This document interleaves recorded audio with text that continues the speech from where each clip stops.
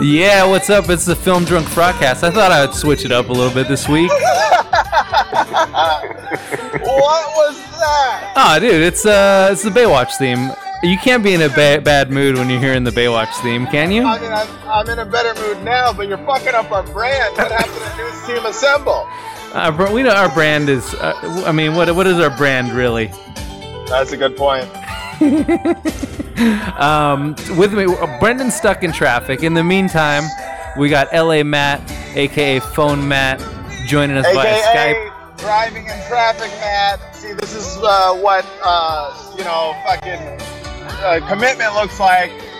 You know, Brendan's stuck in traffic. He's not even Skyping in because he's a punk bitch. Yeah. And we got New Jersey's finest sports writer, Mr. Dave Lozo. Hey guys, it's good to be back. I'm really pumped. I gotta tell you, you're right. That song comes on and I just start snapping my fingers and tapping my foot. It's really good stuff. In all honesty, I really think it's probably the greatest show intro that's ever been. Growing Pains, number one. Young Pope. Young Pope. Cheers is up there. Young Pope is good, but I have to say, show me that smile again. You know? Yeah. Well, we have a don't waste another minute of you crying. Did Alan Thicke die?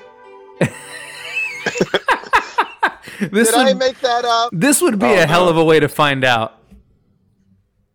I have bad news, guys. He's been dead for at least a year. Oh, okay. All right. No, that's good news. It was either that or I invented that he died, and that's weird to have invented a death. Did he live? So that's good.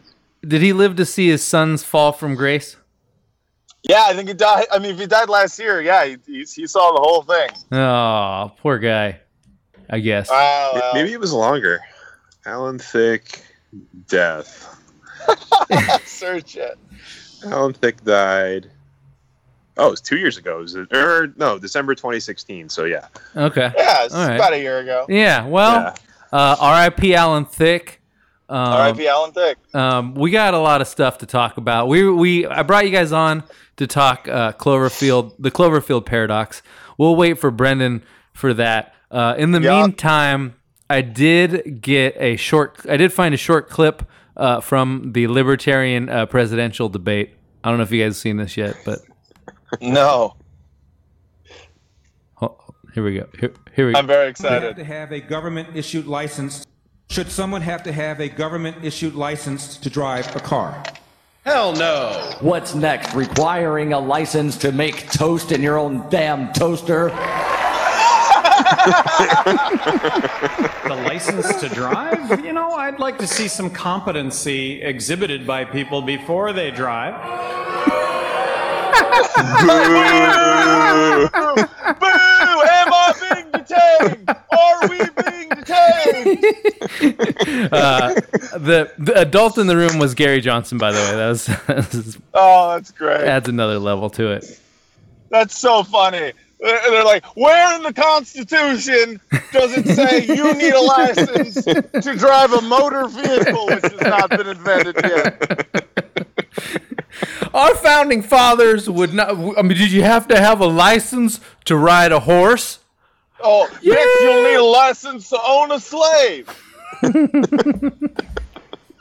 These guys are I love how ridiculous they are. Oh, and they're all what do you call it? They're they all believe they're sovereign. What is it called? Like a sovereign citizen, a free man on the land. Laws don't apply to me. The Magna Carta specifically states. I love them all. They're good people. The fact that a room full of people boo, it's not just the one guy. There's thousands of people that are yes. Yeah. I do agree. I do wish that the Quincy Jones interview that was going around, I wish that had been video or audio and not just text. Because it's probably the most viral Q&A interview that I've seen in a long time for good reason. I completely did not read it. I had 1,000 chances to. It seemed like it was dope. Maybe you could tell me what it's about. Yeah, all right. So here's I'll read like the money chunk of it. Even though there's a lot of money chunks of it, he talks shit on the Beatles and lots of good stuff. But here, I'll just start with this give it a little context. Interviewer, you're talking about business, not music, and I mean this respectfully, don't some of your thoughts about music fall into the category of back in my day? And then Quincy Jones, musical principles exist, man. Musicians today can't go all the way with the music because they haven't done their homework with the left brain. Music is emotion and science. You don't have to practice emotion because that comes naturally. Technique is different. If you can't get your finger between 3 and 4 and 7 and 8 on a piano, you can't play. You can only get so far without technique. People limit themselves musically, man. Do these musicians know tango, macumba, Yoruba music, samba, bossa nova, salsa, cha-cha? Interviewer, maybe not the cha-cha. Marlon Brando used to go cha-cha dancing with us. He could dance his ass off. He was the most charming motherfucker you ever met. He'd fuck anything. Anything. He'd fuck a mailbox. James Baldwin, Richard Pryor, Marvin Gaye. Interviewer, he slept with them? How do you know that? Frowns. Come on, man. He did not give a fuck. You like Brazilian music? This is amazing. And then a couple people, a couple listeners emailed me, and they're like, "Oh, it sounds like he's saying that that Marlon Brando fucked Richard Pryor." And I was like, yeah, that's exactly what he said. And then Richard Pryor's widow came out and confirmed it. Yeah, and confirmed it. Jennifer tells TMZ Richard would have no shame about Quincy's comments. She says the comedic legend was always very open about his bisexuality with friends and documented it extensively in diaries. Jennifer says she'll publish them later this year. As for Richard hooking up with Brando, she says, it was the 70s. Drugs were still good, especially Quaaludes. If you did enough cocaine, you'd fuck a radiator and send it flowers in the morning. What the fuck, dude? Oh, man, we live in the wrong decade. Seriously. I mean, what? Like, you could fuck mailboxes, you could fuck dudes, you could fuck a radiator. Yeah, but I had no idea that the question started off with, like, what kind of music do you like? And it ends with, well, Marlon Brando fucked Richard Pryor. Like, what? Like, can you imagine that? Like, you're out on a first date with somebody, and you're like, so where'd you go to school? And it ends with, and that's why I think the moon landing was fake. Yeah. What? I mean, the non sequitur of do you like Brazilian music at the end of like a ridiculous statement. Beautiful. That's become like it feels a lot like you ever seen A Grown Man Naked Boy from Airplane where Yeah. Hey, you like Brazilian music? Yeah. Anyways, I love that so much. He talks about all the different people Brando fucked, all the different dudes, and he's like, anyways, you like Brazilian music? I mean, you know, maybe there was what was the answer to the Brazilian question? Oh, well, he had an answer for it. The answer was, yeah, but I don't know much beyond George Ben and Gilberto Gil. Yeah. I don't know who those people are. Yeah. Gilberto Gil and Caetano Veloso are the kings. You know, I visit the favelas every year. Those motherfuckers have a hard life. They're tough, though. You think our shit in America's bad? It's worse there. That last part sounds like a Trump quote. Yeah, it does. It's sad. Yeah, right. Sad. Tremendous. See, like, I'm more curious about... Like, I know my brain is broken because he tells that story and he's like, yeah, Marvin Gaye, Richard Pryor. My brain is so... I don't want to hear about all the celebrities he fucked. I want to know what inanimate objects like he fucked. Like, what was he like? Like, was he banging toasters, suitcases? Like, give me the list. I want to know like how high he was. Sounded like mailbox and radiator were high on the list there. How do you fuck a mailbox though? Come on. Well, if it's the slot one, you could do it pretty easy. Yeah, I just want to know about... yeah. I just feel like that's a particular window into the psyche of people, of what inanimate object they pick to illustrate someone fucking anything. Like, he'd fuck anything. He'd fuck a mailbox or a paper shredder. He'd fuck a lawnmower, garbage disposal.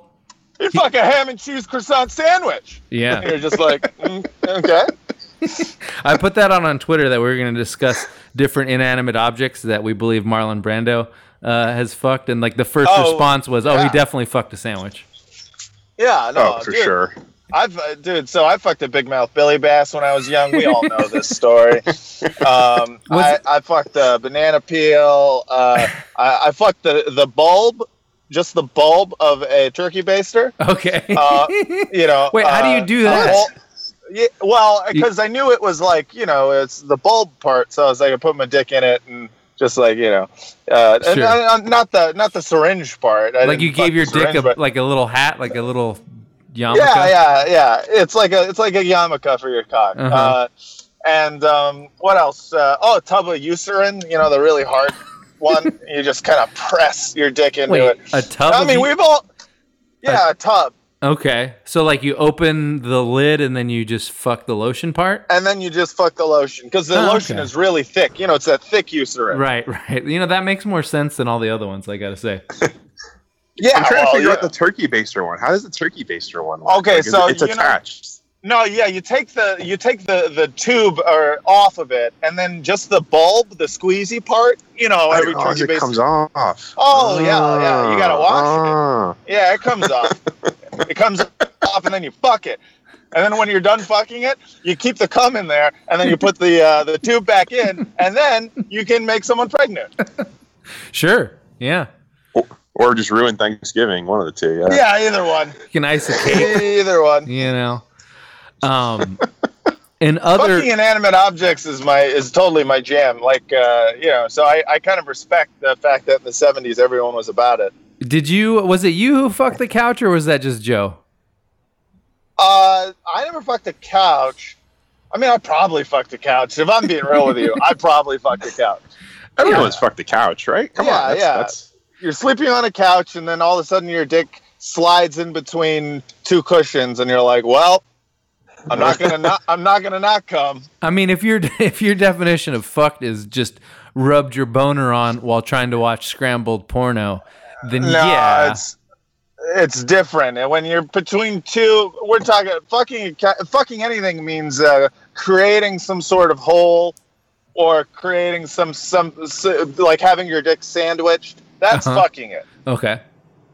If you're just rubbing, like I've never fucked a pillow. I've rubbed my cock on a pillow till I came. That's different. Did you just morph into Jerry Lewis for a second there? Is that what it sounded like? Yeah, a little bit. That's just a bad connection, a bad Skype connection. That's not what I sound like. Oh God, I fucked a couch pillow. Is that what it sounded like I said? Yeah, a little bit. All right. In other people's screwing weird things news, I don't know did you guys read the Charlie Sheen, Lenny Dykstra article? No, I heard about it though. So Charlie Sheen and Lenny Dykstra were friends, which makes a lot of sense. Oh wait, who's Lenny Dykstra? I don't know Lenny Dykstra. I'll let the sports writer handle this one. Lenny Dykstra was a really good baseball player in like 1986. Who now currently he's got some sort of like financial thing, right? Wasn't he like a stockbroker or something? And he like lost all of his money. Yeah, in like in the free credit era, like he thought he was a genius and had made like $50 or $60 million like picking stocks, and then the market tanked and he lost it all, and then he went to jail. And he got like the beginning of the article. It's like an aside about how he speaks with a lisp because he got his teeth knocked out in a prison fight. So yeah, things have been rough. He's had a rough life, it sounds like. Yeah, he went to jail for some financial thing, I think, and he had a Twitter feud with Lena Dunham at some point. I mean, who hasn't? But I mean, yeah, really. Come on. Yeah, I guess we've all been there. Yeah, but so he was friends with Charlie Sheen, and now he's out of jail and just dishing dirt because I guess they had a falling out. And about Charlie? Yeah. I mean, what more dirt is left for Charlie? So Charlie Sheen's one of his assistants had died in an overdose, a drug overdose, and so Dykstra claims that Charlie Sheen had him killed with like a hot shot. What? Yeah, to shut him up. After he got out of jail, says Dykstra, he asked Sheen, "What the fuck happened to Calamaro, who had overdosed while Dykstra was in prison?" He said, "You mean Dead Rick?" Okay. Come on. He said, What? He said, you mean Dead Rick? What fucking happened is the motherfucker tried to blackmail me just like you said. Wanted $5 million. I had him fucking iced. He said he had put a hot dose in there. Damn. All right. So First of all, crazy. you can't give someone a nickname posthumously, and that's lazy. Dead Rick. Anyone can be dead. Yeah. Whoever. That's Yeah. Squeezebox, Larry, Steve, Black Steve, Dead Well, what Rick. if he was? I'm sorry. What When if he did was he always pass? dead? Oh no, he's still here. Oh, Brendan's here. Oh hi. Brendan. Hello. I'm Brent. sorry. It took me an hour to get here. That's crazy, dude. Crazy. Yeah, actually, I do. I'm glad I walked in when I did because I love this story. Like, I didn't even know they were friends. Lenny Dykstra and Charlie Sheen, and like now that I know that they were friends at one point, like it just opens up a whole interesting fantasy world to me. Yeah. Yeah. A lot of My the fanfic part of my brain is going into overdrive. I mean, I don't even think you need fanfic. Dexter's going to write a tell-all book in a matter of weeks. You know it. Noted, Yeah, trustworthy I- person, Lenny Dykstra. I totally believe that Charlie Sheen murdered a dude. Sure. Was I mean, that sounds legit. it with torpedoes of truth or whatever the fuck? Mind bullets. Tiger blood, dude. Tiger blood, yeah. So the other thing about the story is there's a lot of talk about Charlie Sheen having lots of gay sex and loving transsexual porn. Well, everyone knows that. I think like when you have enough sex, you eventually just get into transgender porn. That's like the logical next step. Listen, I think if you, even if you don't, you know, it's everyone. Well, you know what? I'll let you talk about it. Okay. All right. We're all. You know, there's nothing wrong with that. You never mind. Go ahead.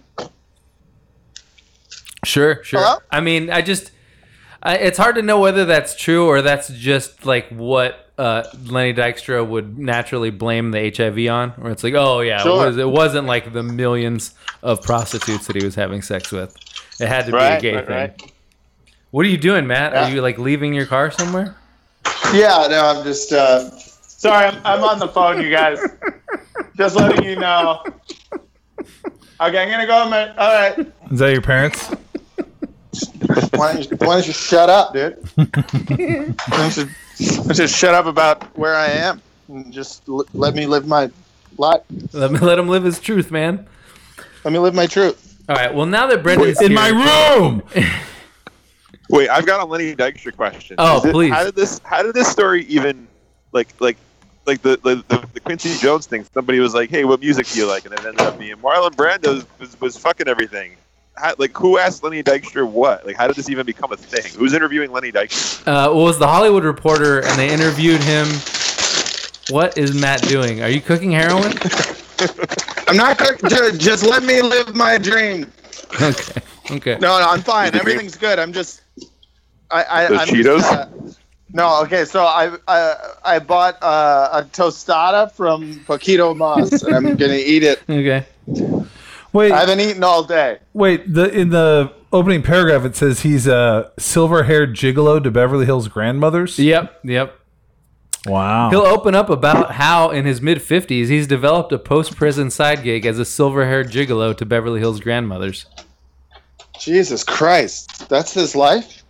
I mean, like, how hard up are you that you're like, yeah, I would love to pay to fuck a toothless Lenny Dykstra? Wow.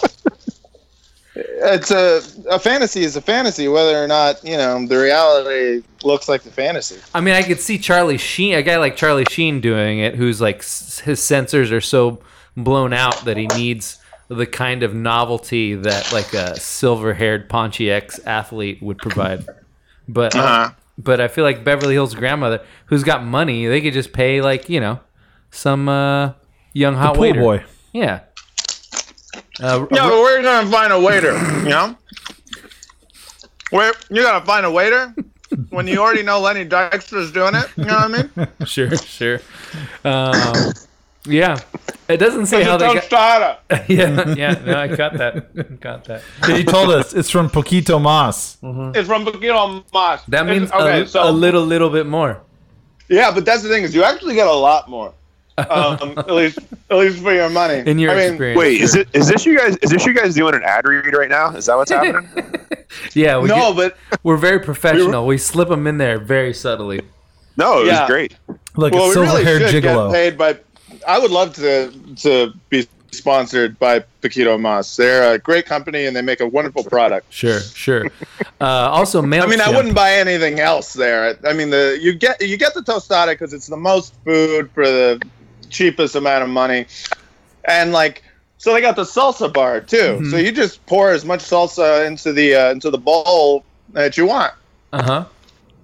Anyway, what are you guys talking about? I was talking about MailChimp.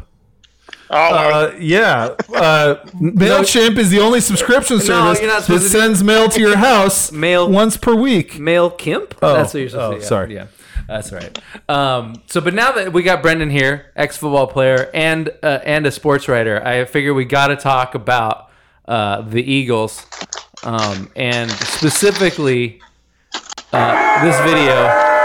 There is hope in this world. So this is what's happening. You can't see it, but I think you can picture it based on the audio. There's an Eagles fan, and they're cheering him on to eat some horse poop. Cunningham jersey. Yeah, he's got a scarf that he had to tie back, a beanie, and a Randall Cunningham jersey.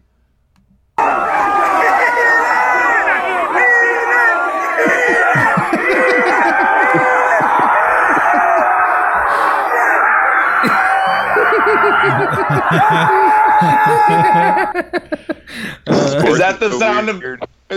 Is that the sound of him eating it? That's what it sounds like when someone eats horse poop.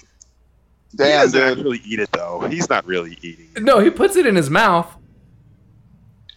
Yeah, but does he swallow? Yeah. Does he swallow it? I think the Oh, he's got Zubaz. Zubaz. Oh, pants. Yeah. See, I think the salient point is whether it goes in his mouth or not, because I don't really care whether he chokes it down. The fact that he had to taste it, I think, is the most important part.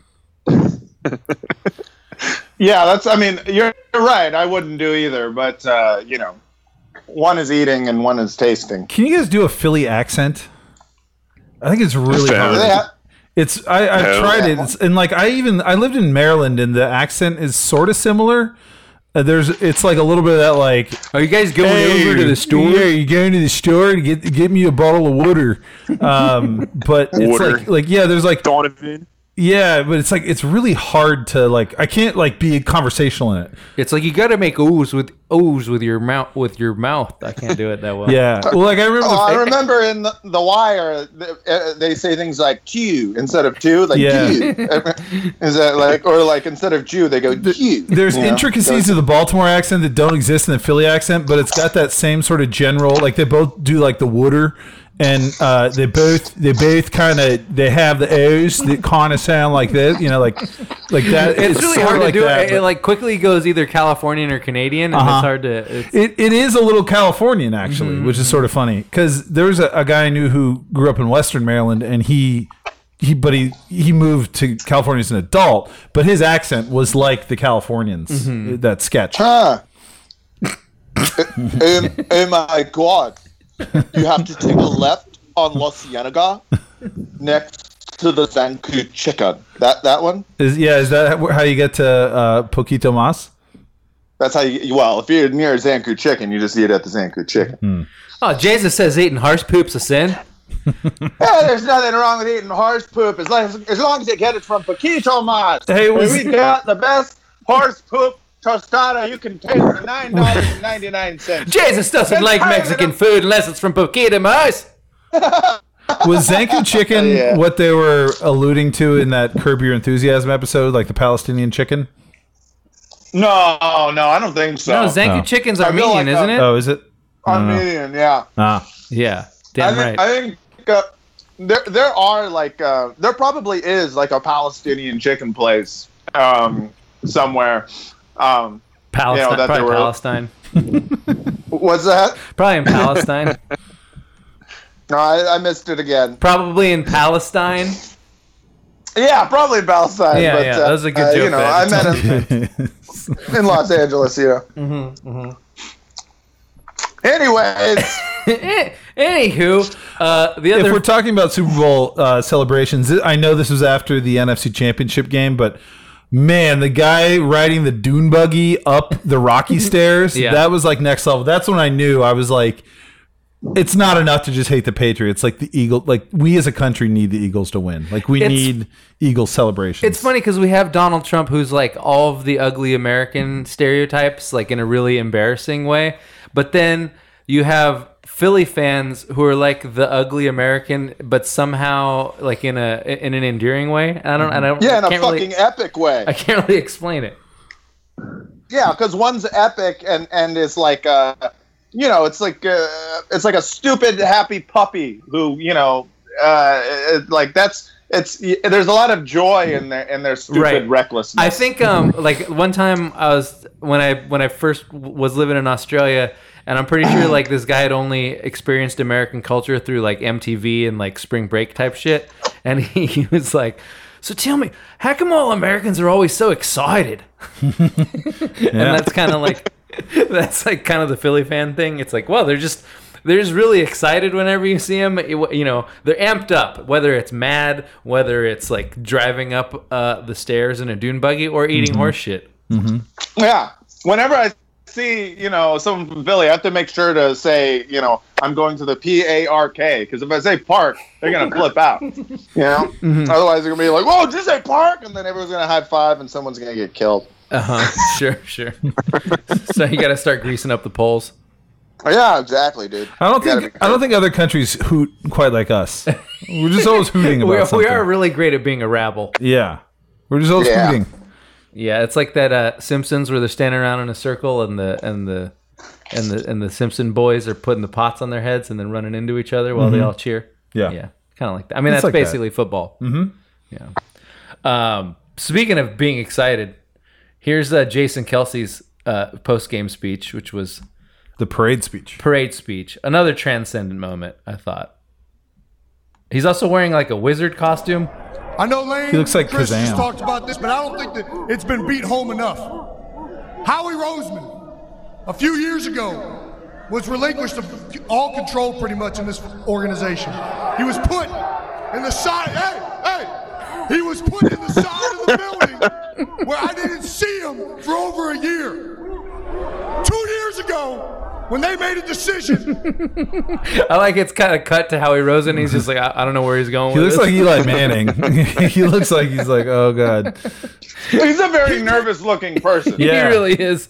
Yeah. He came out of there a different man. He came out of there with a purpose and a drive to make this possible. And I saw a different Howie Rosen. An underdog. He sounds like Vince McMahon. Yeah. When Doug Peterson was hurt, he was It's the same crowd as the Libertarian one. Do we have to have license to drive a car? Boo! Or are we sovereign citizens? Free man, No! Government stop you from eating horse poop. No! When the cop we're says gonna need a license to eat horse shit. The cop tells me I can't let my 7-year-old drive an open-top truck. Boo. I couldn't believe that was real, by the way. It's so good. And Gary Johnson's like, actually, well, maybe we should have some licenses. Maybe we should have like some type. Boo! Gary Johnson being lustily booed at a libertarian convention was like one of the coolest things I've ever seen. I think sneeze guards on salad bars could be a good thing sometimes. Boo! Vaccines are fake. See, we have the urinals are raised so that I don't get pee on my shoes. Boo! It's probably your fault. Boo! was rated as the worst coaching hire by a lot of freaking analysts out there in the media. He's still going. Season, some clown named Mike Lombardi told him that he was the least qualified head coach in the NFL. Oh, Grace. Griffin, Doug Peterson, a man who went for it on 4th and down. Went for it on 4th and down in the Super Bowl with the trick play. He wasn't playing just to go mediocre. He's playing for a Super Bowl. I feel like he could say anything. That wasn't at even this his idea. Yeah. Was it? It was Nick Foles' idea? Nick Foles went over and he's like, how about we do the trick play? And he was like, all right, I guess. Like, it wasn't even like he wanted to do it. Well, that's just good libertarian coaching right there. Yeah. Seat of your pants. This is like, yeah, he could say anything though. It'd be like that scene in Airheads where the guy's like, I played D&D too. And the other guy's like, I used to masturbate constantly. And then they'll start throwing shit at him. Which is kind of funny because I feel like if that movie was made now, everyone would cheer for him. We're much more self-sex positive than we were back in the 90s. Yeah, I mean, that was back in the days where we were slut-shaming Monica Lewinsky. Like right now, we'd celebrate it, I hope. I would, dude. I celebrated it back then. Yeah. I was super juiced on people getting blowjobs. Still am. Cool. And it don't stop with him. It does not stop with him. Jason Peters was told he was too old. Didn't have any. That's kind of Philly-ish, wasn't it? Yeah, but he's from Cincinnati or Cleveland. Oh, is he? Okay. Yeah. Before he got hurt, he was the best freaking tackle in the NFL. McVay was told he didn't have it. Stephen Wisniewski ain't good enough. Jason Kelsey's too small. Lane Johnson can't lay off the juice. Brandon Brooks.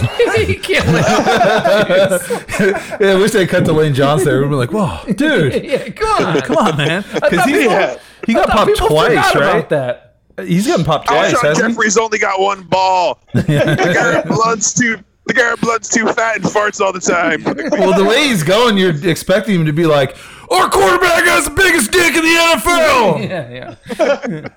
Yeah. I love it. Listen, J.J. couldn't get it up when it mattered.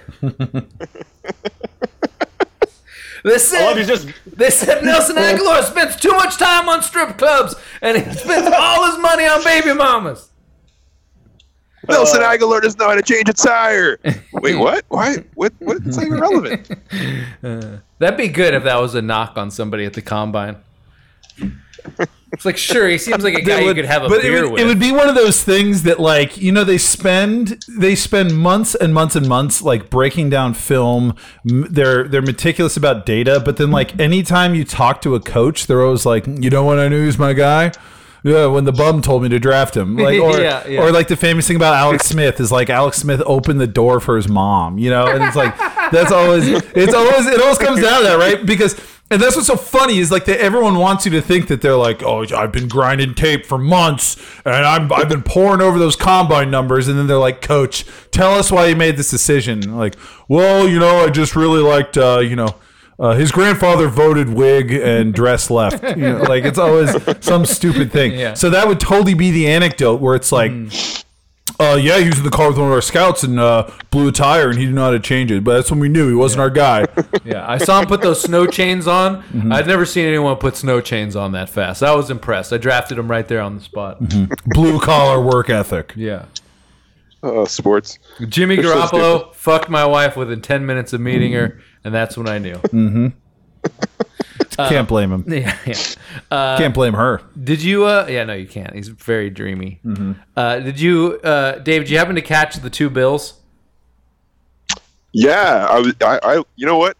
I hate Bill Belichick more than I hate like most injustices in the world. But I watched that and I was like, I think I like Bill Belichick now. I don't like how it made me feel, to be perfectly honest. Yeah, it definitely made me much more sympathetic to Belichick because it gave him like it made him seem like quiet and bookish instead of just grumbly. Like usually when you see him on TV, he's just like the grumbly guy. They're just like, hey, Bill, so what do you think of the game today? And he's just like, go fuck yourself. What? Why can't you just answer a question? And then they show him in the two Bills, and he's crying at one point because of how emotional he is to be back in the building. He's constantly being nice to Bill Parcells. Yeah, it was it was frustrating. Like I wanted him to be a complete dick the whole time. Where it's like, so when the Giants won the Super Bowl, how much did Bill Parcells help you? He's just like, not at all. I knew everything. I was the best. Yeah. Well, I think that's what it kept digging for. It kept digging for some insight into their interpersonal dynamic, which was A, self-explanatory, and B, like not interesting at all. Like, yeah, they're two coaches that kind of worked well together, and they kept looking for like some gotcha moment where like there was going to be fucking Rosebud. The entire like concept when the camera stopped rolling. The entire concept of emotions are so far off both those guys' radar screens that like they kept like waiting for it, and it was like never going to happen. Like, when was the moment that you made up? It's like, can you fucking imagine either one of those guys being like, hey, listen, I was a real prick about that. Like, it was never going to happen. It was like they kind of got pissed at each other about the Jets thing. So they stopped talking, and then they got out of the habit of talking, and then Scott Pioli was like, hey, why don't we get all of us together for golf? And Bill Belichick was like, yeah, okay, that's fine. And then Bill Belichick was like, or Bill Parcells was like, I hope there's no Japs there. And and then like that was it. And then they were like friends again. But the director kept digging, was like, tell me about the golf thing. What was the golf thing like? Meanwhile, it's totally glossing over the more interesting aspect of those two guys, which is that you can ask Bill Parcells about a fucking football game that he coached in college in like the 70s, and he's like, oh yeah, I think Bill Parcells is like half senile. He's like 80 years old. He has like a bad like a terrible facelift, and they ask him about a college game. He's like, yeah, he broke the rushing record on us that day. I think the score was like 47-3, and like they show the newspaper clipping, and he's right. And he got all those things right. And Belichick is filling in other details about it. Like, if there's anything interesting about those two guys, it's that they're both so psychotically focused on football that they can remember shit. Like, they can remember defensive packages on, like, specific series of games 20 years ago. And then in the game footage, they just gloss over that. And they're like, so what was it like? Were you feeling like Bill Parcells was like your estranged father, or was it more like he was like a stepbrother who was off doing drugs? That's what's so frustrating to me about Belichick, which is like, yeah, he's grumbly, but like, part of me says I don't want to blame him because, like it's after a game and someone's like, oh, I have a question. Yes. The legacy of Tom Brady. And then they just stop, and he's like, we're just focused on one game at a time. Like, I kind of don't, like, I can sort of feel for him. But then, like, every once in a while, someone will be like, hey, Nate Ebner, who's like, a third string safety and special teamer, got hurt. How does that change the way you want to think about your punt protection? Because he's like the up back, and he's like, well, actually, if you look at the history of punt formations, and he gets like really into it, which like I can kind of respect and I like. And the funny thing, and I've always noticed that about press conferences, and the same fucking thing kept happening in the two Bills where, again, it's a game from the middle of the 1986 season, and Belichick's just like, oh yeah, I remember that. So we decided that we were going to come out in a dime personnel package and try to play that the whole game to get the most speed on the field. And then and they're like, and how did you feel about that? Like, shut up! Yeah. Like, just stop talking. Yeah. Dave, you can weigh in on this, but I always feel like I enjoy reading people write about sports, and I respect the craft of journalism, but I feel like they collide in a very strange way after games, because like a game's over, you know what the score is, you know what happened, but then there's like this press conference where all the sports writers think that they need to put on their journalist hat and ask tough questions, and it's like, what do you expect to get out of the athletes after they've just watched the game that we all saw? So with the Rangers for a long time, John Tortorella was their coach, and he's just a grumbly prick, man. Oh, he is an asshole. He was always just going to give you. I feel like NHL coaches. I feel like NHL coaches have like lower profiles, but like, so I couldn't tell you what the personality of most NHL coaches is, but like, I know John Tortorella is like a fucking asshole. Oh, he's just the worst, man. And the thing is after a loss, forget it. Like, he would never want to talk about the players that were bad or anything. And like, going back to the Belichick thing, it was the same thing. Like, Henrik Lundqvist could make 45 saves and play out of his mind and be like, so how about Henrik tonight? And he'd be like, well, yeah, goalie just doing his job. But then there'd be like some fourth line guy who fought twice and played 2 minutes and be like, so Brandon Prust. And then he'd give you 10 minutes on Brandon Prust and what the fight meant and how it changed momentum and how he did a great job in his 2 minutes on the ice. But after a game, a coach generally is pretty much just going to give you what he wants to give you. And yet I would see people at like MSG, they would do these long preambles like, so earlier today you said that you wanted to see more out of this guy. And in the first period, he had a really good shift. And then later in the period, he also made a play where he blocked a shot. And later in the game, he had a play where he hit the post. So I guess my question is, how did you feel about his game tonight? Like, just get to the question, man. Yeah. Like, we only have like 4 minutes here. What are you doing? It's weird how the asinine non-question transcends all arenas, because that's like the classic post-movie Q&A question where the person just, you know, they bloviate like, well, I noticed that you referenced Godard in the fourth scene there. And it's like, dude, first of all, not a question. Second of all, like, there's not going to be confetti that falls from the rafters because you recognize the secret reference. Yeah, but has there ever been a director who was listening to the question and said, dude, do you want to be friends? And then they became friends? Yeah. Like, we clearly have, that's exactly what I was going for in my film. We should be friends. And then all of a sudden, you know, you go from being Vince Mancini, lowly film critic for a film drunk, to Vince Mancini, Brett Ratner's best friend. Whoa, lowly? He's a senior editor. Yeah, thank you. Yeah, okay. All right, well, what I meant to say is, like, you know, shitty. Do you think you could put up with whatever Brett Ratner would say, like, enough to be, you know, to live that high life with him? I think I no, could get... absolutely not. Absolutely not.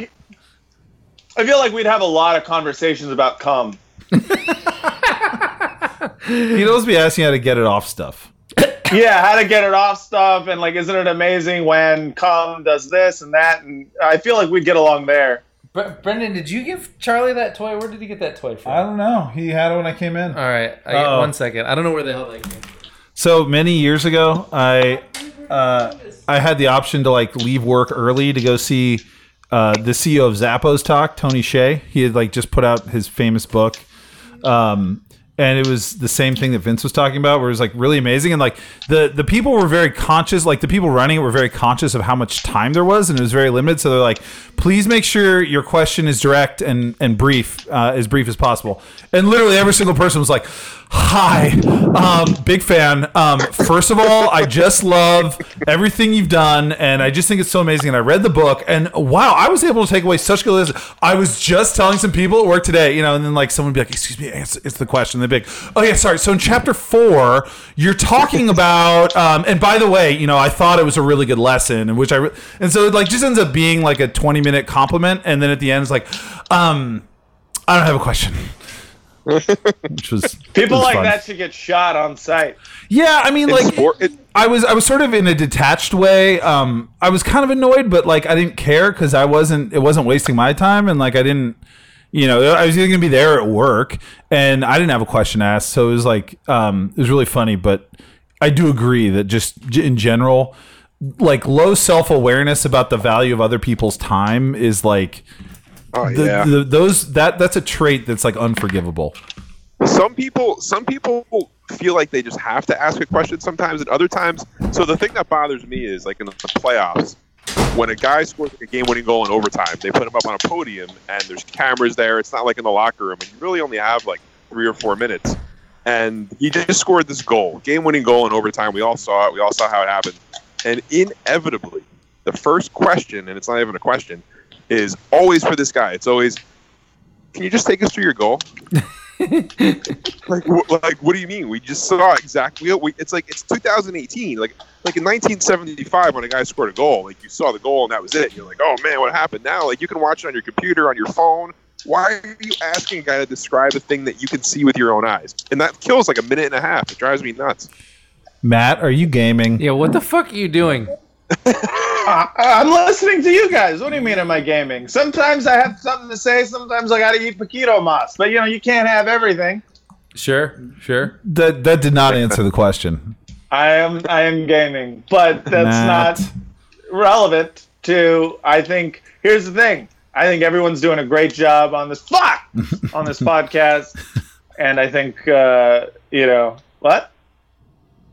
I'm docking you 1 Patreon token this month. Do not. Listen. I've been paying attention. I've been participating. I'm not really playing. I'm just doing a bit.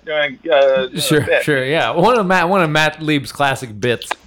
Yeah, the bit. Where I get it. It's funny. I get it. Yeah. Thank you. He gets it. Hey, it's funny. Yeah.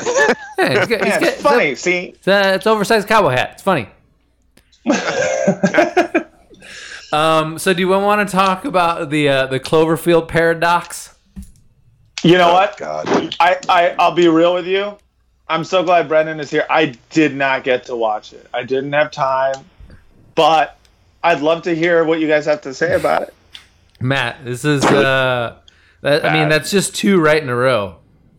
Yeah, I know. It's 2 in a row.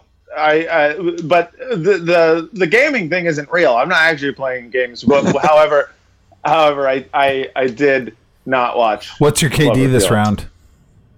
Well, right now, 9-6. No, okay. I'm just kidding. I'm not playing games. I'm not. You guys. I just didn't even say anything. I was like looking for something. I know, but that's the thing. It's like when you don't say anything for long enough, it makes me feel guilty. I should not be made to feel guilty. I did nothing wrong other than not see the movie that I said we should see. But at the same time, other people did, and we can have a lot of fun talking about it. Well, Brett, our estranged former host, Brett. He was the first person to actually text me about it. I didn't hear the commercial when they announced it. I think I was like outside playing cornhole or something. I did see the commercial. Yeah.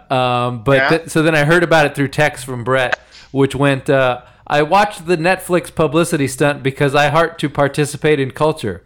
It's like someone tried to make broth out of the bones and buttholes of rejected genre scripts. But broth can be good, you say? Wrong. Anyone who gets excited about broth is a fucking psycho. Free Super Bowl broth. No thanks. Fuck you. Yeah, it's pretty much. Yeah. I miss that guy. And he was so right because it was just. It was just broth? It was like a stew. Like someone tried to make a stew out of like Alien and Gravity and Arrival. Basically any movie where a space lady has a dead kid. Yeah. Which one was Arrival? Arrival's with Amy Adams and the cancer kid. Oh, I never saw that. Giant squid aliens. It was all right. It was pretty good. It was pretty good. Yeah. She had a dead kid, but they pulled the old, she had the dead kid after the plot dodge because of time travel, and that was the secret of the movie. Which, right. Sure. As one does. To be honest, I remember enjoying it in the theaters, but then I saw it again on HBO or something like that, and it's not great. But, So, what do I know about them? So, Cloverfield Paradox, Alien was in there. They had like a chest burster type scene, but with worms this time. There was... With what? Yeah. He had worms in his chest. Well... They actually stole the chest bursting aliens? Sort of. Brendan, why don't you try and... Do you think you could describe the plot? I didn't see it. Oh, son of a bitch. You agree to a movie on chat, and everybody's like, yeah, I'll watch that movie and come to the Frotcast. And then they don't. And then, you leave Dave Lozo out here just watching dumb Netflix movies by himself. All right, but it was really bad. It's really bad. Why don't you guys talk about how bad it was? I apologize. So why don't you? Can you describe the plot? Let's see if you can give us like a rundown. So here's the plot. Okay. There's people in space. Yeah. Right. And they need to fire a space laser in order to create energy for the Earth because apparently the Earth is out of energy. The Earth is out of energy. There's like lines at the gas station. Everybody's depleted, and they're like on the verge of war. Yeah, I don't get how the lack of energy leads to war because you need energy to fight a war. But that's I don't know. I'm not a scientist. They're fighting over limited resources. I'll give them that. But if there's no gas or electricity, how are they like powering up stuff to go to war? Horseback. Do they go back into horseback? Yeah, you get the horses to walk in a circle all day, and then you can fire the thing. Yeah, you charge up the thing. Oh no, I meant like, is there like cavalry, infantry with on horses? No, but that's also a good question. Maybe you can get them. It's implied. So it's very talky. Like the whole thing's dialogue. It's not like there's a lot of tell don't show, because they're like, well, the Earth is out of energy, but then there's these space scientists, and they're working on a thingamajig that's going to produce infinite energy. Yeah, the first 11 minutes of the movie, I have this theory, and I gotta like check it out. I feel like any movie that ever spends any time doing like exposition via TV and news reports is always a shitty movie. Mm-hmm. Always. And the first 10 minutes of this movie is just radio people going, we're out of gas, we're out of electricity, back to you, Bob. We're also at war, Gene, back to you. Like that's the whole beginning of the movie. The first. That was Wall Street 2. It was like half news montages to explain the plot. Yeah. They did like animated graphics. charts. yeah. Counterpoint to that, going up and to the right and then down and to the right. Yeah. Counterpoint to that was Watchmen, where they recreated that was the best. They recreated the Kennedy assassination with the superheroes, and that's like far and away the best thing Zack Snyder's ever done. If I ever make a movie, I want all exposition to be done with spinning newspaper headlines. That's the best way to do it. Extra, spinning newspaper. You read the headline, then you know what's going on. You don't have to spend all this time talking. It's Fargan War. The best exposition in the Cloverfield paradox is, okay, so they do the whole first 10 minutes, and it's all just they're sitting in a car, and they're being sad, and she's going to space and everything. And then they're on the ship, and they're getting ready to fire this super powerful space laser, and you think they're done with the exposition. And for some reason, on this spaceship, in this crucial moment, they're all watching CNN.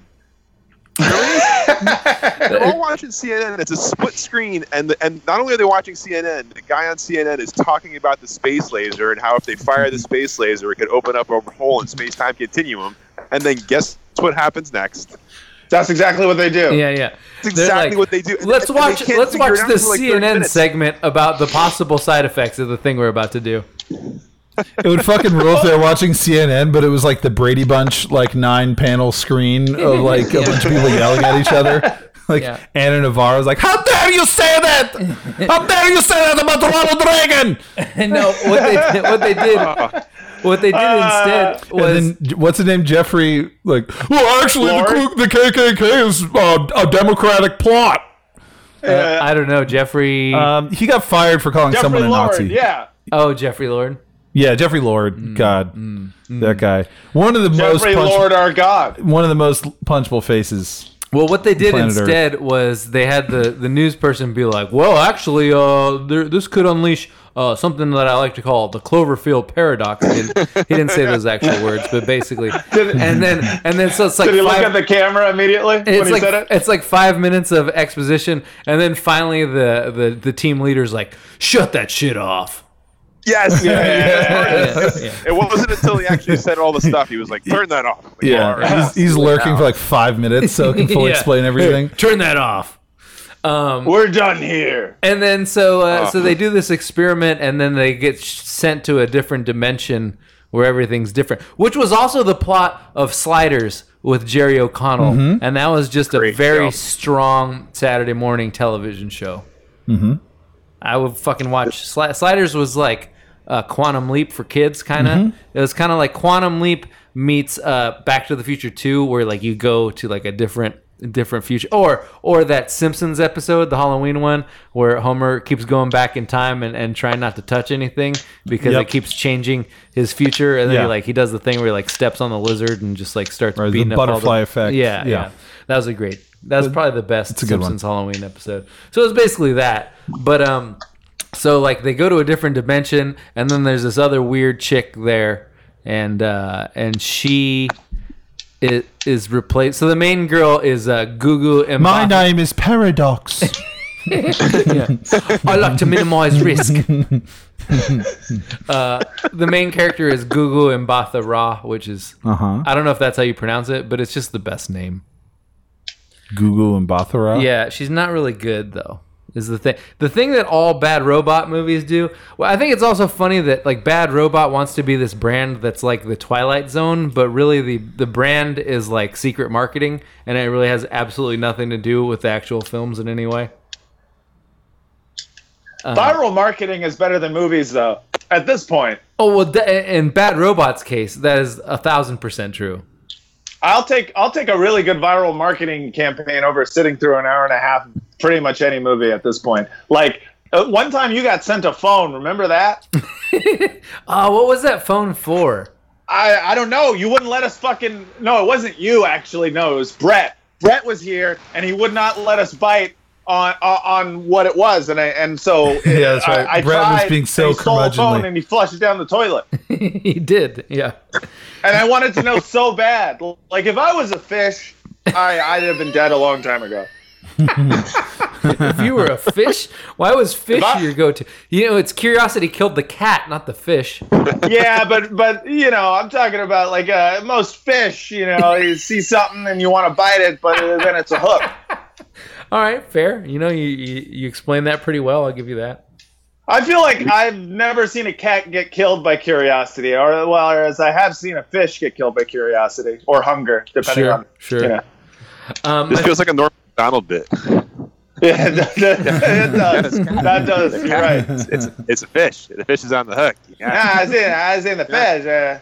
I've seen that. Yeah. So, I mean, we can't spend too much. Yeah, more let's time. just say curiosity killed a fish. Yeah. Yeah. He's a funny guy. Anyway, I think the pinnacle of the movie was when the chick who's from a different dimension shows the video of the main character, like in the dimension that she's traveled to. It's a video of herself and her kids that have died in her reality. And she shows her like a 5-minute video of her with her kids, and then at the end of it she goes, "See? Your family is still alive in this world." And you're like, well, yeah. Well, yeah. Yeah, got it. Yeah, we get it. Yeah. I think that's where the movie lost me. It was right in that scene. The part I didn't understand, though, is like in this current reality, her kids are alive, right? And in her own reality, she killed the kids with like the solar powered thing or whatever. And now her idea is, well, I have to get down to this Earth in this other dimension to save my kids. Right. And I'm like, well, if they're still alive now, they're probably cool because they didn't die already because they already died in your thing. So how are you? And the best, actually, that's the second best part. The best part is at the end when she's like sending them the message to warn them, and she never explicitly states they're going to die. She goes, if you have the solar panel, maybe stop using it, okay? Yeah. I'm not going to tell you why, but you know what? Just go home and hug your kids. Right. So in this movie, solar panels are bad? She kills her kids with some sort of solar panel fire. For fun? No, on it's accident. actually Stealing energy or something, yeah. Yeah. Oh, guys, you know what this is? There's also a foosball table on the spaceship, so it's like a Google Millennial kind of like workplace. Right. So they can, Oh, like, God. foosball. Yeah. It's Now pretty listen, cool. I didn't see the movie, but I already know what this is. I know what the problem with this movie is. What's that? The people that wrote it would say, you know what? It's about family. Right, yeah, exactly. But really, that was the absolute worst part about it. Yep. Is because you're like, all right, this is a cool. I mean, it's a dumb plot, but I'll go with a dumb plot if it's about space stuff. The minute she was like, I need to go down to this dimension so I can be with my kids, I was like, I don't give a fuck about your dumb kids. Right. Yeah. Every scene they have on Earth where her husband's back there with like the kid you found at the hospital or whatever, I'm like, just go back to space, man. Like I don't need to see this stuff on Earth. Who cares? It would have been But now slightly interesting if they did like an Alex Garland type movie where she actually got down to Earth and she had to kill the alternate dimension version of herself so that she could take over her kids and family. Fight to the death in an That's actually a arena. better movie. Yeah, I would Right? watch that. I know. So the way this started was like some guy wrote this script called The God Particle, and J.J. Abrams and Bad Robot like bought it, but they're like, oh, we have to turn it into a Cloverfield movie. And so there's a scene at the end And obviously this is spoiler filled because who cares? It's so funny though. The last scene, I burst out laughing. The last scene is laugh out loud funny. God. So they're like, we got to make this into a Cloverfield movie somehow.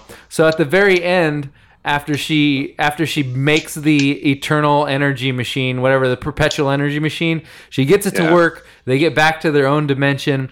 They get onto the escape pod down to Earth. And then her husband is down on Earth, and he's like, wait, she's coming back here? Doesn't she know what happened? And then there's like a shot of the big Cloverfield monster shrieking because whatever paradox has unleashed the Cloverfield monster. And that's the end of it. So it's like the prequel? Yep, this is a prequel. Okay. You're like, oh, that's where the monster came from. But like, what was his plan for her to live forever on a destroyed ship in space? Like, she had to come back at some point. Like, there was really no other option for her. It's like, oh, she's coming here? Oh, yeah, what else is she going to do? Just float for a while? Matt, what are you doing? I have to turn around. I'm not doing anything. Why do you keep asking me what am I doing? Does it sound like I'm doing something? It sounds like you're what just I'm doing is eating. I am eating food, and I'm going on mute a lot, so that I can eat the food. But I don't know what to tell you. It sounds like you're just popping bubble wrap to entertain yourself. Oh, no, I'm not popping any bubble wrap. It's just, I didn't plug in my... I think he is popping bubble wrap. I think he's the way he said that. Yeah. That's exactly what someone who's popping bubble wrap would say. I'm not good at denying anything, even things that are actually deniable. And so you guys immediately assume that I'm lying, but I'm not lying. All right? Hey, so what... I haven't seen any of the Cloverfields. I saw the first one. It's terrible. I remember I specifically didn't see it because you said it was terrible. I did not see the second one, which people say is kind of good. That was supposed to be the best one. I saw the 9 Cloverfield Lane. I saw that one. That one's supposed to be the good one. Is it good? Yeah, I liked it. It had John Goodman in it, and I feel like I haven't seen him in a while, so I was glad to see that he was still working, I guess. But, also... I remember it being kind of exciting, but to be real with you, I don't remember much of it at all. I think someone was kidnapped or something. I don't know. Were you on heroin? Movies in general, I don't have the patience for movies. Sure. You know what I like? Viral marketing campaigns. If there could be more of those, more phones that they send you in the mail. Yeah, because who is it from? Sure. I think Bad Robot does this thing, and Prometheus, and I like Prometheus, but Prometheus did this a little bit. But every like J.J. Abrams Bad Robot movie is there's always a team of like 6 incredibly bland, good-looking people, kind of like the cover of like a college course catalog, where there's like one hot Asian chick, and then there's one like sexy black dude, and then like 2 super bland white people, and they're like friends. So like that's the cast of every J.J. Abrams movie. So it'll be like 3 of these good-looking course catalog people like saying expository stuff, like, well, if we don't reverse the polarity, the spaceship's not going to go around the sun, and blah blah blah, and then we could all die. And then there's always just one funny guy, like in this case, it's Chris O'Dowd. So it's like all these bland, good-looking people saying expository stuff, and then like the funny guy is like, oh, well, that's reassuring. Like straight into that guy into the camera. Though. Yeah. Well, Chris O'Dowd is really good. I feel like I don't know who that is. I mean, just any character who's sassy in any movie. Well, it's either going to be Chris O'Dowd, Stephen Merchant. Good cast. Who else? Those are the Rebel Wilson. There's always going to be like the snarky one. Oh, you're just naming the sassy guys. Yeah, there's always going to be ones. I thought these were all in the movie. No. Chris O'Dowd is in the movie, and I want to see a movie with just those guys, the Stephen Merchants and the Chris O'Dowds, Sure. I want the oops all berries of movies. That's what I want. Yeah. You could make a supercut, maybe. Yeah, probably, but I don't have the time for that. You could have the guy from Modern Family. Yes. When he was in Manny. No, I don't know his name, but he was in Dawn of the Dead. He was in the remake of Dawn of the Dead, and he was very he was kind of femme, but he was Ed O'Neill. He was always like, oh yeah, well that's a great idea. Just have the zombies come in and eat us. Yeah. It's always and then C-3PO's in it too. The funny person, and BB-8's in it. the funny person's always wildly overqualified too, because anything sounds like a joke if you just bookshelf it. If you just bookend it with people breathlessly reading exposition, and then one person says something snarky, no matter what it is, it always sounds like a joke. But then they'll like get like John Cleese for it, and you're like, well, okay, well, we really didn't need. You really need to take a bazooka to kill the ant, but fine. You guys totally subject changed on me last week about Alien, whatever the last Alien was. Yeah, Covenant. God, that was so bad. What a lazy piece of shit. I'm with you. It's seriously the laziest movie I've ever seen. I'm with you. Oh, God. And the same thing, just like stupid expository shit. And then, Kenny Powers is like, oh, I don't know about that. Like, yeah. Doing the Jim from the Office face. Chris O'Dowd has the dumbest death I've ever seen in a movie in this movie. It's the stupidest, most... Should we give it away? Like, I don't want to spoil it. Yeah, the wall becomes magnetized. So he's in a room, right? And at one side of the room, all of a sudden, everything metal starts flying over and sticking to that wall. And so, what does he do? Does he get out of the room? Does he look behind him to see if anything is coming flying at him? No, he just walks and stares at the wall that's magnetized. Yeah. While this magnet metal silly putty shit starts moving towards him, and he never looks behind him like, hey, I wonder if there's like a fire extinguisher that might hit me back in the head. Nope. And he's just dead. It's stupid. I think the magic silly putty was the true star of that movie. Oh, it so was, man. We got to invent that. That was like the coolest thing I've ever seen in a movie. Like, by far. It's like so it wasn't a total loss. It was like a magic soldering iron where you just like spray some goo on something and then you tase it. You use like a taser, and then it covers whatever you're doing perfect, like a cocking gun. Also, Chris O'Dowd is like way too casual about losing his arm. Like he's just like, oh, what, my bloody arm fell, or whatever his accent is. That's not his accent at all. Well, that's a problem now, ain't it? Oh, what you my arm? like 20 minutes earlier. No, he's Irish though. Matt, he's Irish. He's crying about the earth. Now he's like, oh, my arm's falling off. All right, well, I'll go down and solder some more metal stuff down there. I'll be good. Matt, he's Irish. You did the wrong accent. Oh, shit. Well, it sounded like just regular British.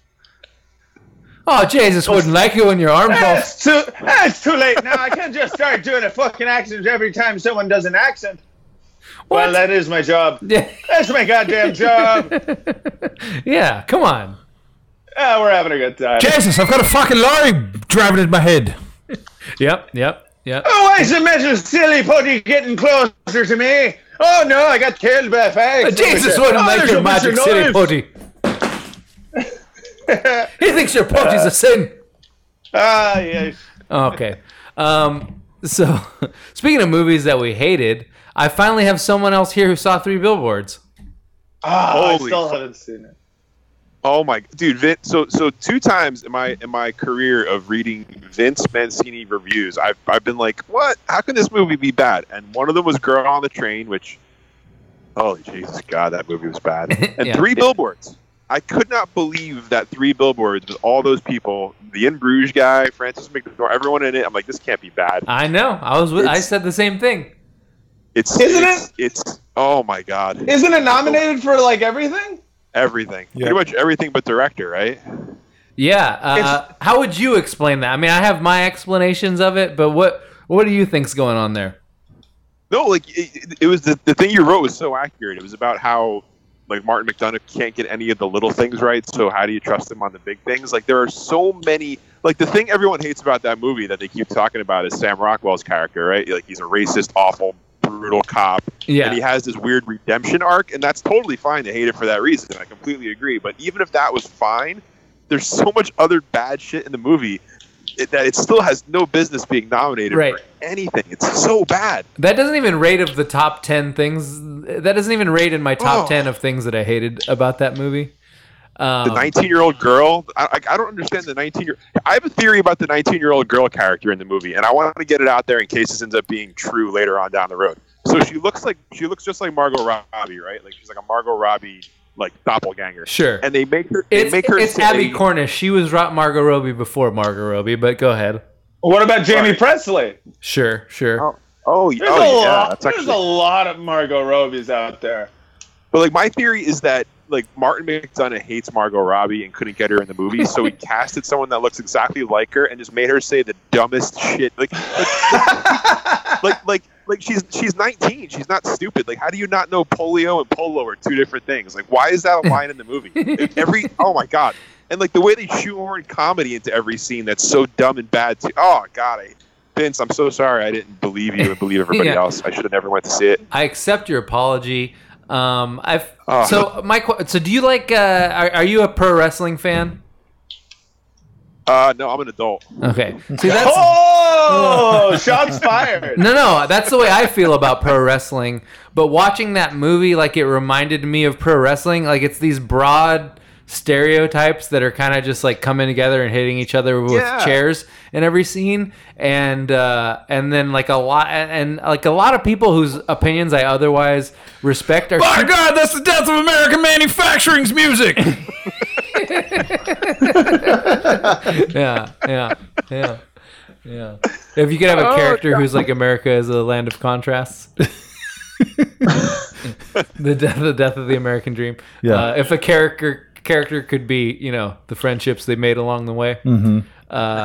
But loss of innocence. But it's in the same way that I can't figure out wrestling at all, and a lot of people that I otherwise respect like find something to enjoy in wrestling. That's kind of like Three Billboards to me. Oh man, there's just so many. Like, there's so many scenes in that movie where I'm just like, why doesn't the new cop shows up after Woody Harrelson dies, and he watches Sam. Hey, spoilers, dude. Oh yeah, sorry. Woody Harrelson dies. He totally dies. And the new cop watches Sam Rockwell abuse this guy, and he's just like, whatever. Yeah. Wait, what? I don't understand. You're supposed to be the new good cop. There's like 50 things like that in the movie that just drove me insane. The Bloods in the Crips speech. Sure. Oh, Jesus. Yeah. I also think it's just so over the top cliche that people assume that it must be satire of some sort, because they're like, well, no. Martin McDonagh wouldn't have put that in there unless he was clearly like, he wouldn't have had Woody Harrelson fuck a way younger, inexplicably Australian girl unless it was like a comment on him always playing that character. Oh God! But like maybe he would. So there. Can I be real with you guys? Please. In Bruges, is it really that good? I used to think it was amazing, and then after I watched Three Billboards, it retroactively made me think it was less good. Yeah, I agree. Totally agree. Because I saw it in the theaters and I liked it. Billboards. But I would have thought that In Bruges was like all time like top 20 or something for me. Like I loved it. And then I watched this movie where I watched Three Billboards where Peter Dinklage is present like solely so that they can make midget jokes about him. And then I think back to In Bruges and it has Colin Farrell karate chopping another dwarf. That's right. And like one dwarf, you're like, okay, that's just like a funny thing to write. And then like 2 or 3 dwarves that are just there to make dwarf jokes. You're like, what the fuck is wrong with this guy? That's an obsession, is what that is. It's like a sexual thing at this point. Yeah. Is that what you call a group of dwarves? An obsession of dwarves? Yeah. A dinklage. I think you call it a dinklage. Yeah, it's a dinklage of dwarves. Yeah. Yeah, I mean, I'm just saying, I saw. I'm just saying. Bruges. Hello? I was just saying. What's happening? No, I don't know. I just was trying to. Everyone's yelling now. Yeah, sorry. Go ahead. I don't know what I was gonna. Oh yeah, I saw In Bruges way after everyone else, and I remember being like, I guess it was good. I don't know if it's great though. There's I moments could be wrong. that, I'm probably wrong. There's moments that don't work. Like there's like when he's like, "You take that back, what you said about my cunt kids," and you're like, "All right, well this is it's how it's like." When there's too many words in the wordplay and it doesn't quite work, there's a couple moments like that in Bruges. Sure. Yeah, I definitely remember like a couple of the jokes were like just a little too clever. Like the like guy was like, a little too fart sniffy while writing the dialogue. Yeah. That actually brings us back full circle because in that movie he calls his wife an inanimate object. So I guess that means that Marlon Brando fucked her. Oh shit! We did go full circle. Yeah. Speaking of full circle, what did Quincy say about the Beatles? What was he saying about the Beatles? Hold on. I gotta find it. It's in my tabs. Because I have this thing where I get mad. There's a tendency, especially in today's youth culture, to for millennials to shit on the Beatles and say things like the Beatles are trash and their music is trash, and that always pisses me off because I feel like that just sounds edgy. Yeah. But the truth of it is the Beatles are dope. All right, I got it. I got the quote. This is not a millennial. Like, this is Quincy Jones, so I give it a little more credence. Oh, for sure. Which is why I'm interested in what his critique is. What did you think when you first heard rock music? Quincy, rock ain't nothing but a white version of rhythm and blues, motherfucker. You know, I met Paul McCartney when he was 21. What were your first impressions of the Beatles? That they were the worst musicians in the world. They were no-playing motherfuckers. Paul was the worst bass player I ever heard. And Ringo, don't even talk about it. I remember once we were in the studio with George Martin and Ringo. We were in the studio with George Martin, and Ringo had taken 3 hours for a 4-bar thing he was trying to fix on a song. He couldn't get it. We said, mate, why don't you go get some lager and lime, some shepherd's pie, and take an hour and a half and relax a little bit. So he did, and we called in Ronnie Varell, a jazz drummer. Ronnie came in for 15 minutes and tore it up. Ringo comes back and says, George, can you play it back for me one more time? So George did, and Ringo says, that didn't sound so bad. And I said, yeah, motherfucker, because it ain't you. Great guy, though. Great guy, though. Well, I mean, that's fair. They weren't great musicians. Yeah, it wasn't about musicianship. Although they got better, which is one of the most interesting things about the Beatles, is watching them get better. Yeah, what about what about Jewish John Lennon? What about Jewish? I'm not going to just start doing all of my bits. Just say what about my bits? What if John Lennon was Jewish though? Stop! No. I like splurred words. I like words that go woof, make me go woof woof. I like the words that make me go meow. You can't just repeat all bits we did. That's not how. This is. But they were good. Of podcasting. That's what happens. Hey, it's an oversized cowboy hat. It's funny. Oh God. I like the words that I can hit my wife with. Right. That's your finest. That's your finest moment, easily. My finest moment in podcasting ever? You think so? Yeah, it's my favorite. Well, yeah. You know. Yeah. Anyway, check out Best of 2017 podcast if you want to know what I'm talking about. It's a great episode. It was great. It's not like this one. It's a great episode. Much better than a mashup of all of our episodes. Yeah. So yeah, the Beatles, not great bass players or drummers. Yeah, but I don't know. I mean, that's unfair because Quincy Jones is a fucking musical genius, and But hey, could he write fucking Blackbird? I mean, he probably could, but he probably thought it sounded gay. But Yeah. He also claimed to have fucked Ivanka Trump, so that was pretty cool. Oh damn! He's like, yeah, I gotta read this Q&A. Ivana or Ivanka? No, Ivanka. Wow, like straight up. Wait, Ivanka. wait! Ivanka, the child? Yeah. When? So all right, so I'll read that part of the interview. What stirred everything up? Is it all about Trumpism? It's Trump and uneducated rednecks. Trump is just telling them what they want to hear. I used to hang out with him. He's a crazy motherfucker. Limited mentally. A megalomaniac, narcissistic. I can't stand him. I used to date Ivanka, Wait, really? Yes, sir. This guy is blowing my mind right now. He's so great. Yes, sir. 12 years ago. By the way, 12 years ago, Quincy Jones was 72, and I think Ivanka was like 23. Jesus. Wait, really? Yes, sir. 12 years ago. Tommy Hilfiger, who was working with my daughter Kadeta, said, Ivanka wants to have dinner with you. I said, no problem. She's a fine motherfucker. She had the most beautiful legs. She had the most beautiful legs I ever saw in my life. Wrong father, though. That's the whole thing. I don't know if it means he just went on one date with her, or I mean, when you say I used to date her, that implies that you guys fucked. I don't know. I feel like Quincy Jones had fucked her. He would have said, I fucked her. At this point. That's true. Seems like he just kind of says the things that he wants to say, which Sounds freeing. Motherfucker, you like Brazilian music? Anyway, I fucked a mailbox once. My dad shot Kennedy. Hey, do you like Cheese Whiz? Yeah. There should just be like a Quincy Jones reality show where he says things off the cuff. Yeah, like says stuff that makes you go, wait, what? Yeah, and then just changes the subject immediately. He also said he knew who killed Kennedy, and it was Sam Giancana. Anyway, in the same interview? In the same interview, yeah. What was that question? What was the question for that answer? Was he like, "What's your favorite Mike and Ike?" And he was like, "I know who killed Kennedy."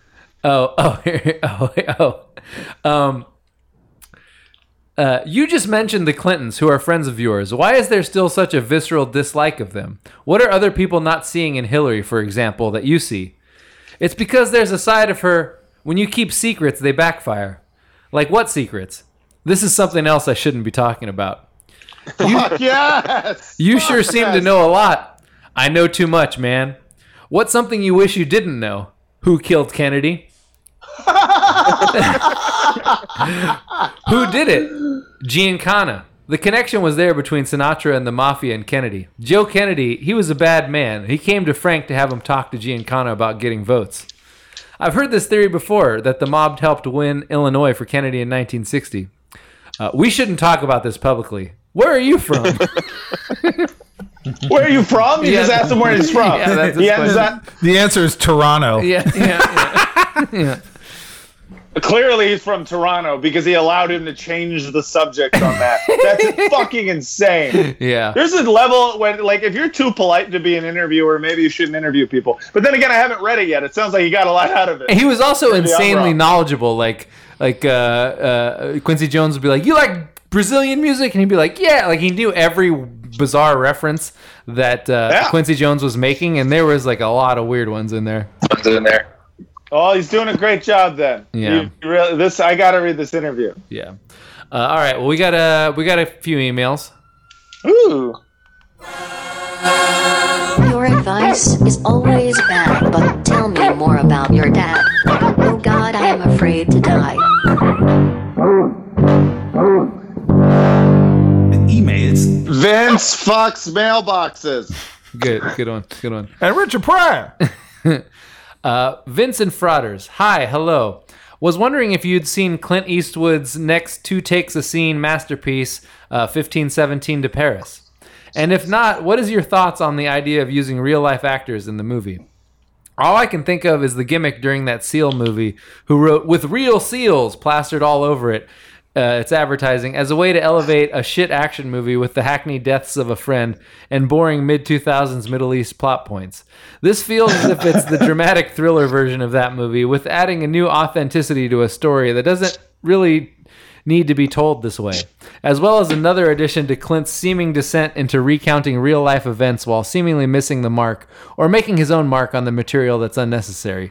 Has he become a conservative conduit for heroic moments that are ignored by the liberal Hollywood, or has he modeled himself as the real-world storyteller counterpart for the God's Not Dead crowd? Thanks, Mick.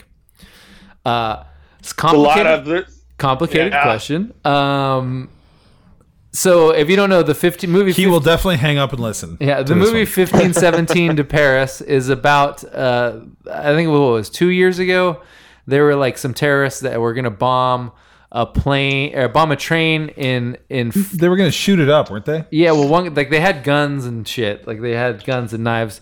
And there was like 3 friends, like 2 of them were soldiers. Americans, right? Yeah, 3 American friends, 2 of them were soldiers, and I think...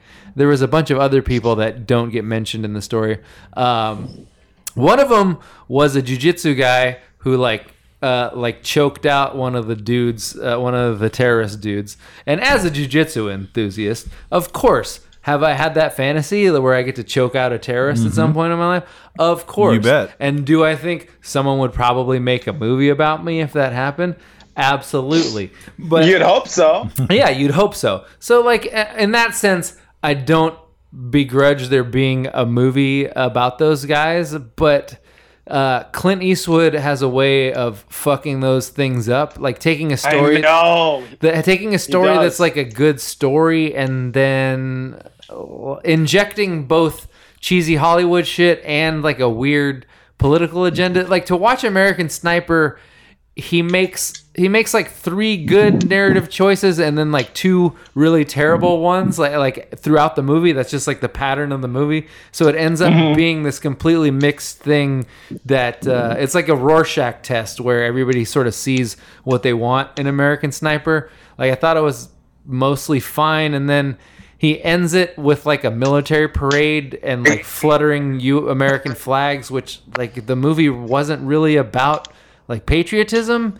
but like that's just the only thing that he knows how to do. So he's kind of just old, and he has a way of fucking up these stories to where if I was those guys, I'd kind of be mad. My question when I saw the trailer was like, how are they going to make a feature-length film? Like it was a cool story, but like how the hell are they going to make a feature-length film out of it? It's kind of like, let's take a cool story and make it entirely tasteless.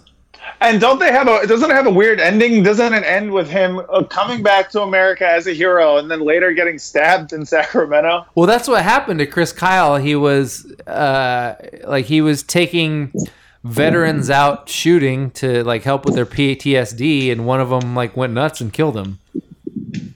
Right, but I mean, like, I guess you're right. Like, and if you think of American Sniper as a story of the veteran experience, which you can kind of do if you squint. Like, it's an interesting movie, and it's a good movie in that sense because it like the part of the point of the movie is that he's going through all this shit and he comes back and no one else can understand it, and we sort of outsource like our war fighting to these people, and then we pretend they don't exist when they come back. So if that was what the movie was about, I think it was less we pretend they don't exist. It's in a way almost like overcorrecting from like we still have this like mental scar. Or this psychic scar rather from the Vietnam era of like spitting on returning soldiers for being baby killers, and like we've totally like overcorrected. Right. Well, there's no middle ground. It's like we ignore that they exist when we send them off to war, and then when they come back, we like overcompensate by being like, oh my god. And of course, and it's only surface deep, right? So it's like like some random person. Like I can't imagine what that must be like to like have some just random dipshit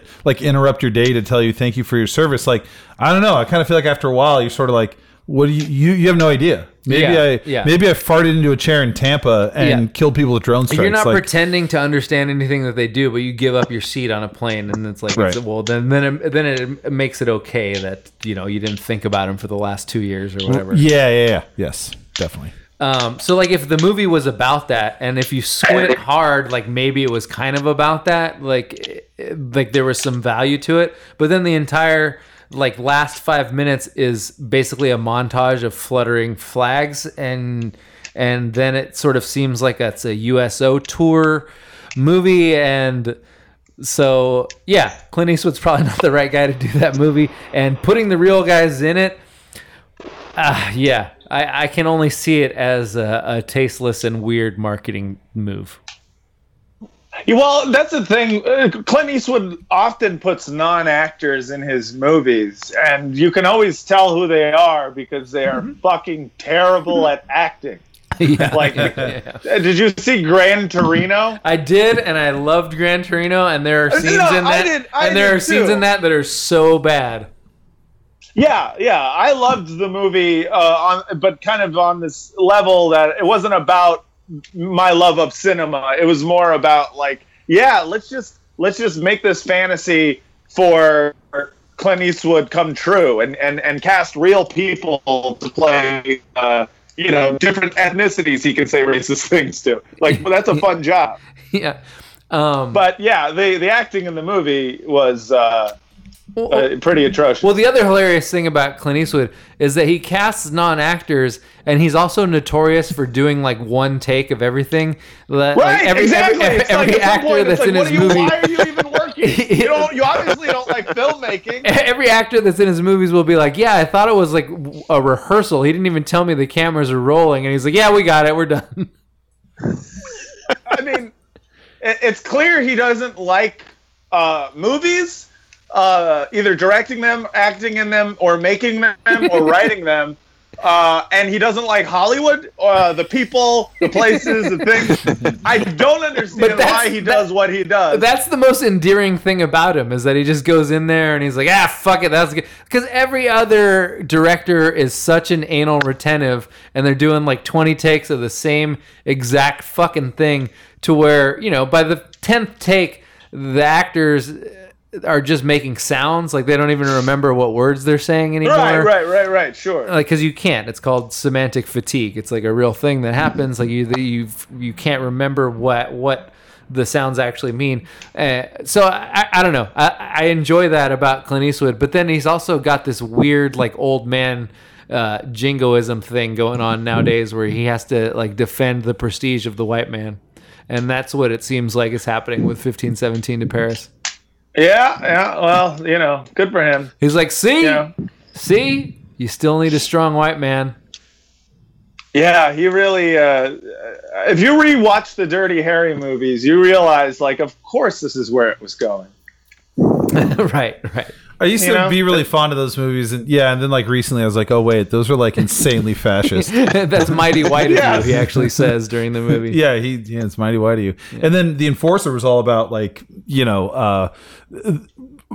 painting women's lib to be the farce it is. Like that's it's basically like the entire. I mean, plot the of entire movie. point of Dirty Harry was that San Francisco had been turned into a cesspool by liberalism, and people had lost all moral compass, and there was like this gay serial killer roaming around that Clint Eastwood had to come in and be the cowboy. Being and kill. swept away by bigger and bigger waves of corruption, apathy, and red tape.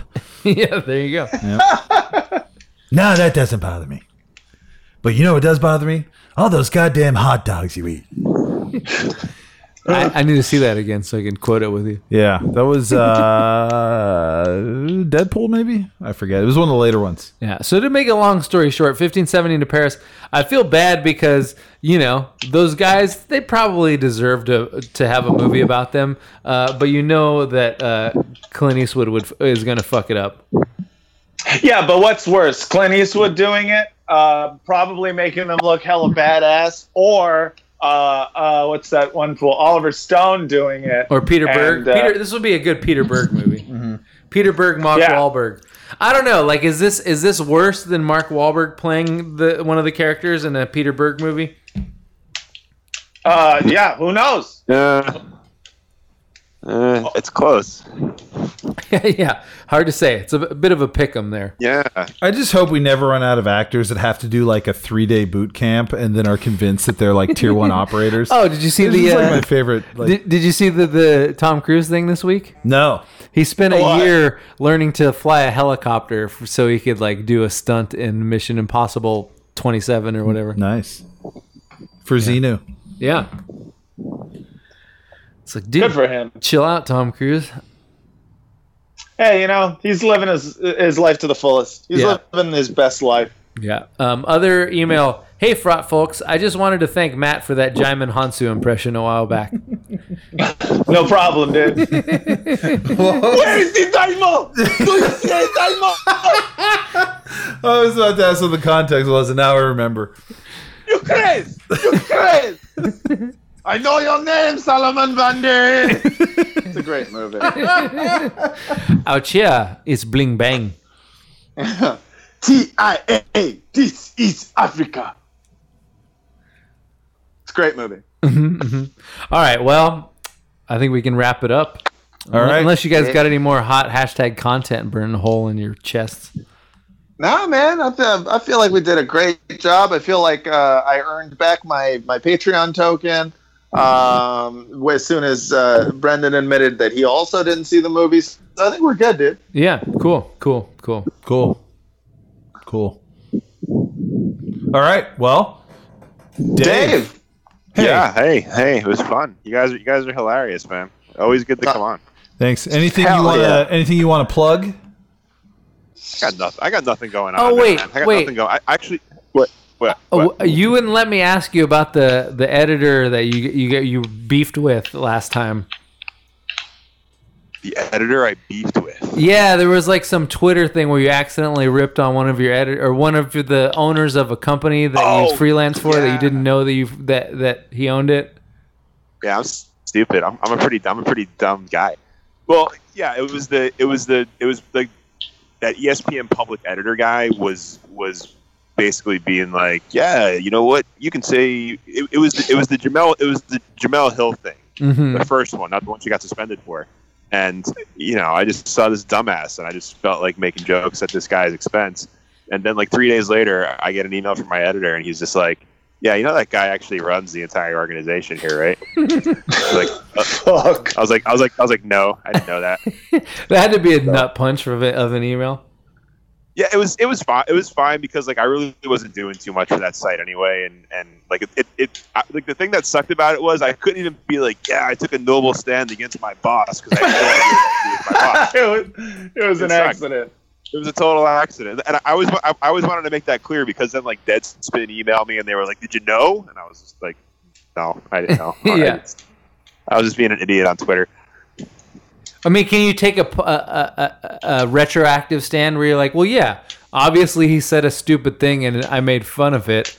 I probably wouldn't have made fun of it if I knew that he was my boss in some way. But it was I still think it was a stupid thing, and yeah.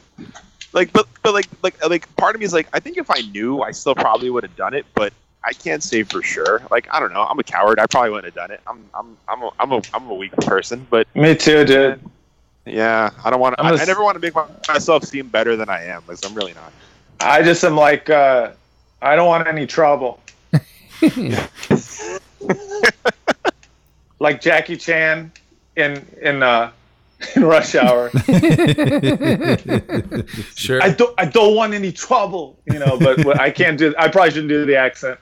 See, I'm in trouble. All right. Well, I'm gonna finish. All right, Dave. Where can our wait? You guys. I just want to point out that I've finished an entire bottle of wine while we were hanging out. So, are you okay? Yeah, I'm good. No, it's great. It was good wine. It was just I just kept drinking it. That's why the takes were so fruit forward. That's right. Yeah. Wow, that was like an hour. It was like an hour and 20 minutes in the whole bottle, huh? Wow. Well, I mean, I still got like half a glass left. Are you sad or something? No, it's just I was waiting for Brendan to get here, and then I was just having a good time with you guys. You can just drink wine and like you're having a good time, and then you drink more wine, and it goes good with a good time, is all. All right, well, call me if you need anything. It's been a live read I'll always for be there for wine. you. If you want to talk, Patreon.com/Frotcast. Donate if you like wine or if you think I need to get some help. Dave, where should our listeners find you online? I guess. Do you care? I do some stuff over at Vice Sports. I do some stuff over at The Athletic. You got the Twitter, which is Dave Lozo, which is my name. It's pretty clever. It's a pretty clever Twitter Yeah, real smart what you did there. It's a good idea. Yeah, I write for a living. That's how clever I am. So yeah, that's those are pretty much the spots. All right. Well, thanks for coming on. You can always email us, frotcast@gmail.com. Vince, what is Google Voice number? 415-275-0030. You guys need to get some voicemails in. We've been light on voicemails the last few months, so get those in. That's right. Unless they're bad. If they're bad, don't bother. Right, exactly. All right. Well, as always, thanks for listening. And until next week, good night and good chins. Yeah.